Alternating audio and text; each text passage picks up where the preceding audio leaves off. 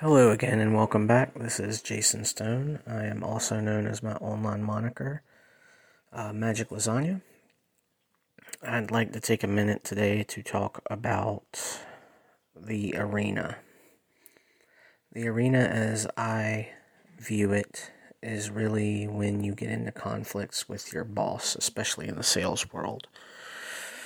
Because when you get into conflicts with your boss, a wise man once told me, you can't win on the arena floor.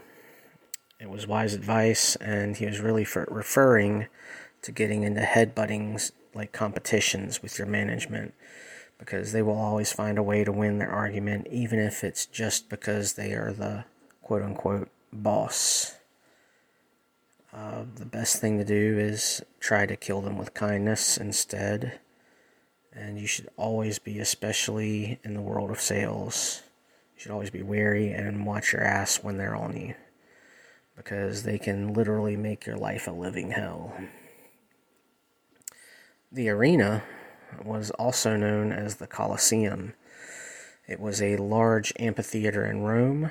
It was built during the Roman Empire and was used for entertainment, including gladiator contests, plays, public executions. The arena is considered one of the most impressive architectural feats in Roman history. All of those things apply to what I'm talking about when I say you can't win on the arena floor. It's going to be a contest. Sometimes there's plays, and sometimes there's public executions. The arena was a place of competition where only the strongest and the fittest survived. It was a place where blood was shed and victory was celebrated. The arena was also a place of great honor, because the greatest warriors in the land fought there, and they fought for either their own satisfaction or they fought for their people. And the arena was, furthermore, a place of great danger. You can see the kind of imagery that I'm painting for you when you go up against your bosses, because that can be a great danger, because you could lose your job, or just, like I said, be in a situation where they want to come down on you harder than they really should, even though they're not even angry at you. They're probably angry at somebody else. But it's also a place of great opportunity. If you're brave enough to step into the arena, you could find yourself becoming the champion. And there was nothing better than being the champion of the arena back in those days, because a lot of times it granted you your freedom. And most of the arena champions were slaves, if not all of them. The arena was a place of combat where two or more individuals, they would fight. And it's a place where only the strongest would survive. The term is derived from the Latin word for arena, which is arenae. And the arena can be found in many different cultures throughout history. Ancient Rome was the most popular, although there were plenty of different types of arena. Like in Europe, they were often fought as medieval contests like jousting or sword play. These guys killed each other. And you should really view any kind of conflict that you have like that, like a battle for life and death. Because if you don't, then you're always going to lose. We still have arenas today. Whether it be MMA, like mixed martial arts, or boxing. Not so much boxing anymore, because I feel like boxing is just kind of a dead art. They don't do it like Mike Tyson and Muhammad Ali did back in the day. The best you've got really is Floyd Mayweather, and that guy is talented in the rules of boxing. He's an intelligent fighter. However, you will notice he hugs a lot. He'll grapple his opponents. He'll make sure that he peppers them with jabs, and he'll make sure that he wins the points just to be able to win the match. And in some cases, it's not always just about just winning the match, because in the world of, sports like we have today, you see plenty of rematches. And those rematches are the second fight. So I guess I could say it's not always about winning the battle. Sometimes it's about trying to win the war. And when you have a rematch and the alternate opponent wins the rematch, you have people question whether or not they were truly the greater one when they won the first match, or if it was just a fluke. And in a lot of situations, you end up having a third rematch to kind of decide the bout. Our current modern day arenas are really nothing like they were back then because they're much safer. People will stop you from pounding on somebody until they bleed out. Back then, Caesar would literally tell you to kill the person with a thumbs up or a thumbs down. And you should really kind of look into that situation in your brain and decide whether or not your boss is giving you a thumbs up or a thumbs down, because it happens a lot in any business, but more so sales. This is a place where, like I said, only the fittest can prosper, and where the weak are quickly trampled. And you see that a lot in sales, especially because a lot of the new guys, I've mentioned this before in previous podcasts, new guys don't really last most of the time. They're outliers. But if you hire 4 or 5 new guys in the world of sales, you should really just kind of expect all of them to fail, because they have these big ideas and these big thoughts, and it doesn't match up to what they really think or feel. It's a place and a point in time where the brave can make a name for themselves. It's a place where the strong can become even stronger, and where the weak can learn to become strong. Like I said, that is kind of an outlier, but whether you see it as a place of battle or a place of opportunity, one thing is for sure: the arena is not for the faint of heart. I'm not going to mention a lot of the things that I've been through. However, I can tell you that I've been through a lot in the arena. Whether it's just a downright argument or a near fist fight, there are a lot of things that can happen and just make you fucking angry in the world of sales. And I mentioned before that my anger is like a fine-tuned emotional scalpel. I can focus it almost like a laser beam, and I can benefit from my anger. However, most people aren't like that. Most people can't focus their anger into a pinpoint and focus it on something other than what they're already thinking about. For instance, if I was angry at my friend John, I could use that anger and focus it to become more productive at work. However, the average human being, the average person, is going to take that same anger and only be able to focus on the person or the thing or the fact that they're angry about. While I am referring to the arena as almost a battlegrounds between you and your boss, maybe even a coworker, I am focusing more so on the management side of things. There are a variety of management problems that can occur in any organization that you're at, whether it's sales or working at TJ Maxx and you just don't get along with your manager there. Most of the common management problems include poor communication, lack of trust, or poor decision making, and conflict being one of the biggest ones out of all of them. Poor communication is often the root cause for any other management problems, because when you don't have a direct line of communication with your boss or management, then things tend to get lost in translation and you don't understand why these things are happening.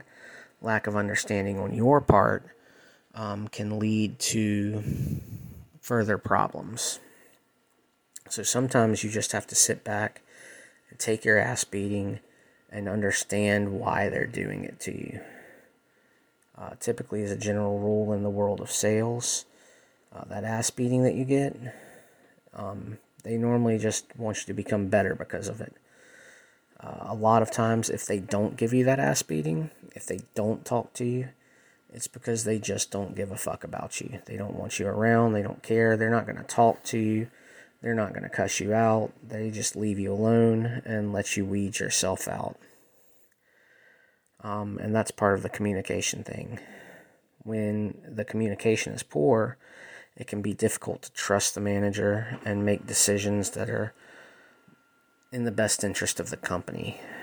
And when that leads to conflict, it can lead to further miscommunication and misunderstandings.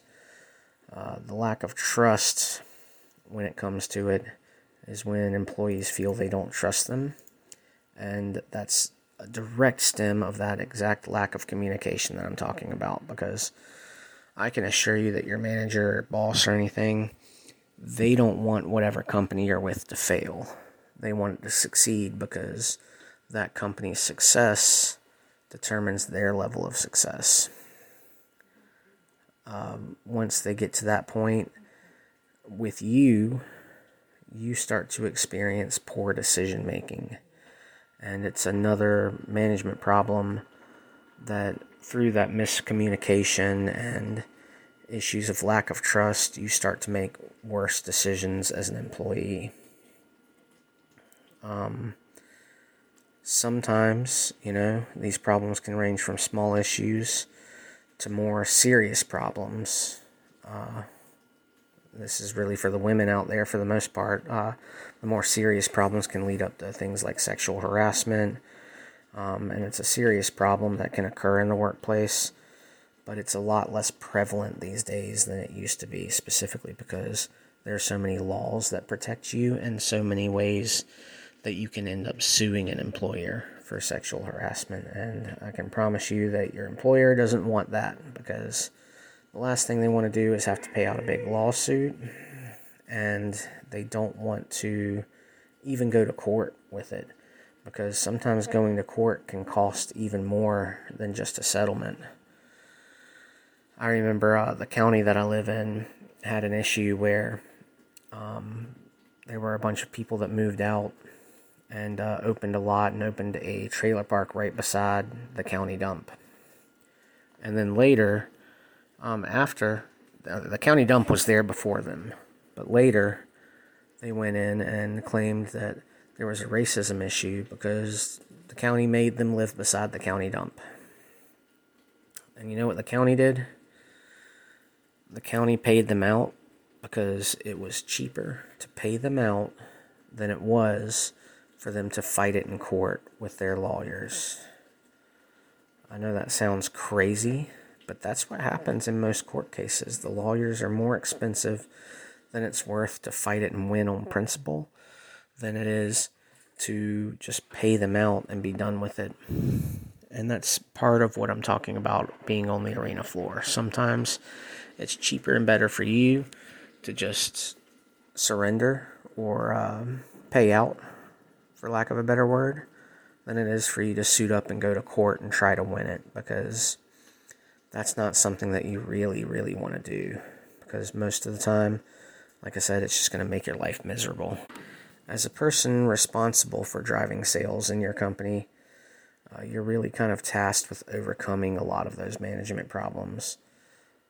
Among those really is the challenges of building and maintaining a successful sales team. The team is responsible for generating revenue and ensuring that your company's sales goals are met. I know that sounds weird because I keep talking about I don't really care how successful other people are, because I'm always going to be successful no matter what. That's my mantra. No matter what, be successful. But that being said, sales teams are often plagued with problems like high turnover rates and difficulty motivating them. Because if you're a half-decent salesperson and you get up to a certain point in your sales, sometimes you just get complacent and you're happy with how much money you've made that month, and you really don't have the desire and drive to make even more money that month. Which I've never understood, but some people are just wired that way. They say, hey, $10,000 is enough this month. For me, no matter what I make in a month, it will never be enough, ever.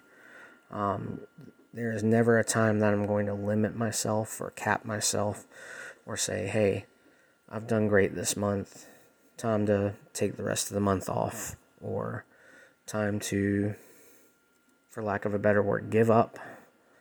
You don't give up on the arena floor. The high turnover rate I talk about all the time, it's just an issue no matter where you are, especially in this current job market. I can tell you right now, this generation of workers do not give a fuck.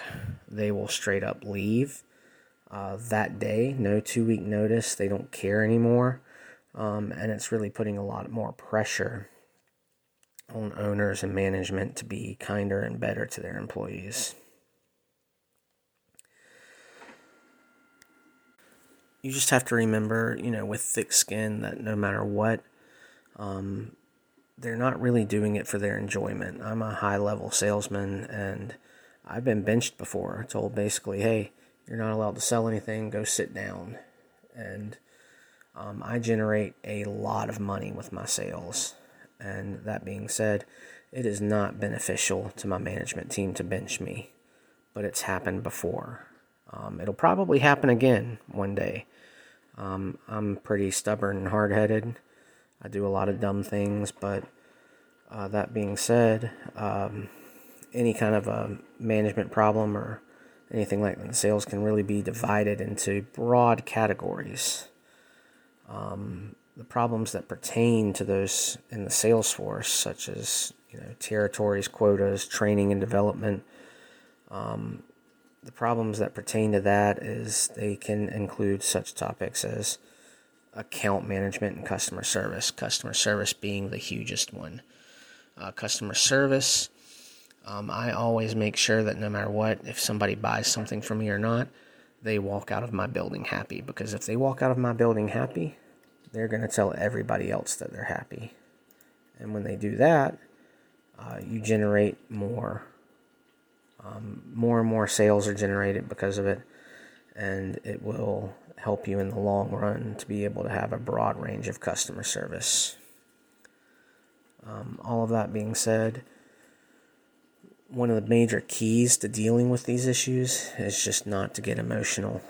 It's tough not to get emotional because, when you have, somebody basically telling you to go fuck yourself, it's hard not to respond in kind. But I typically have a approach with management that tends to help out and cool down the situation a bit. I call it the yes sir, no sir approach. Pretty much no matter what they're saying to you, if you say yes sir and no sir enough, then they typically back off of you after that. They tend to feel as if they've won.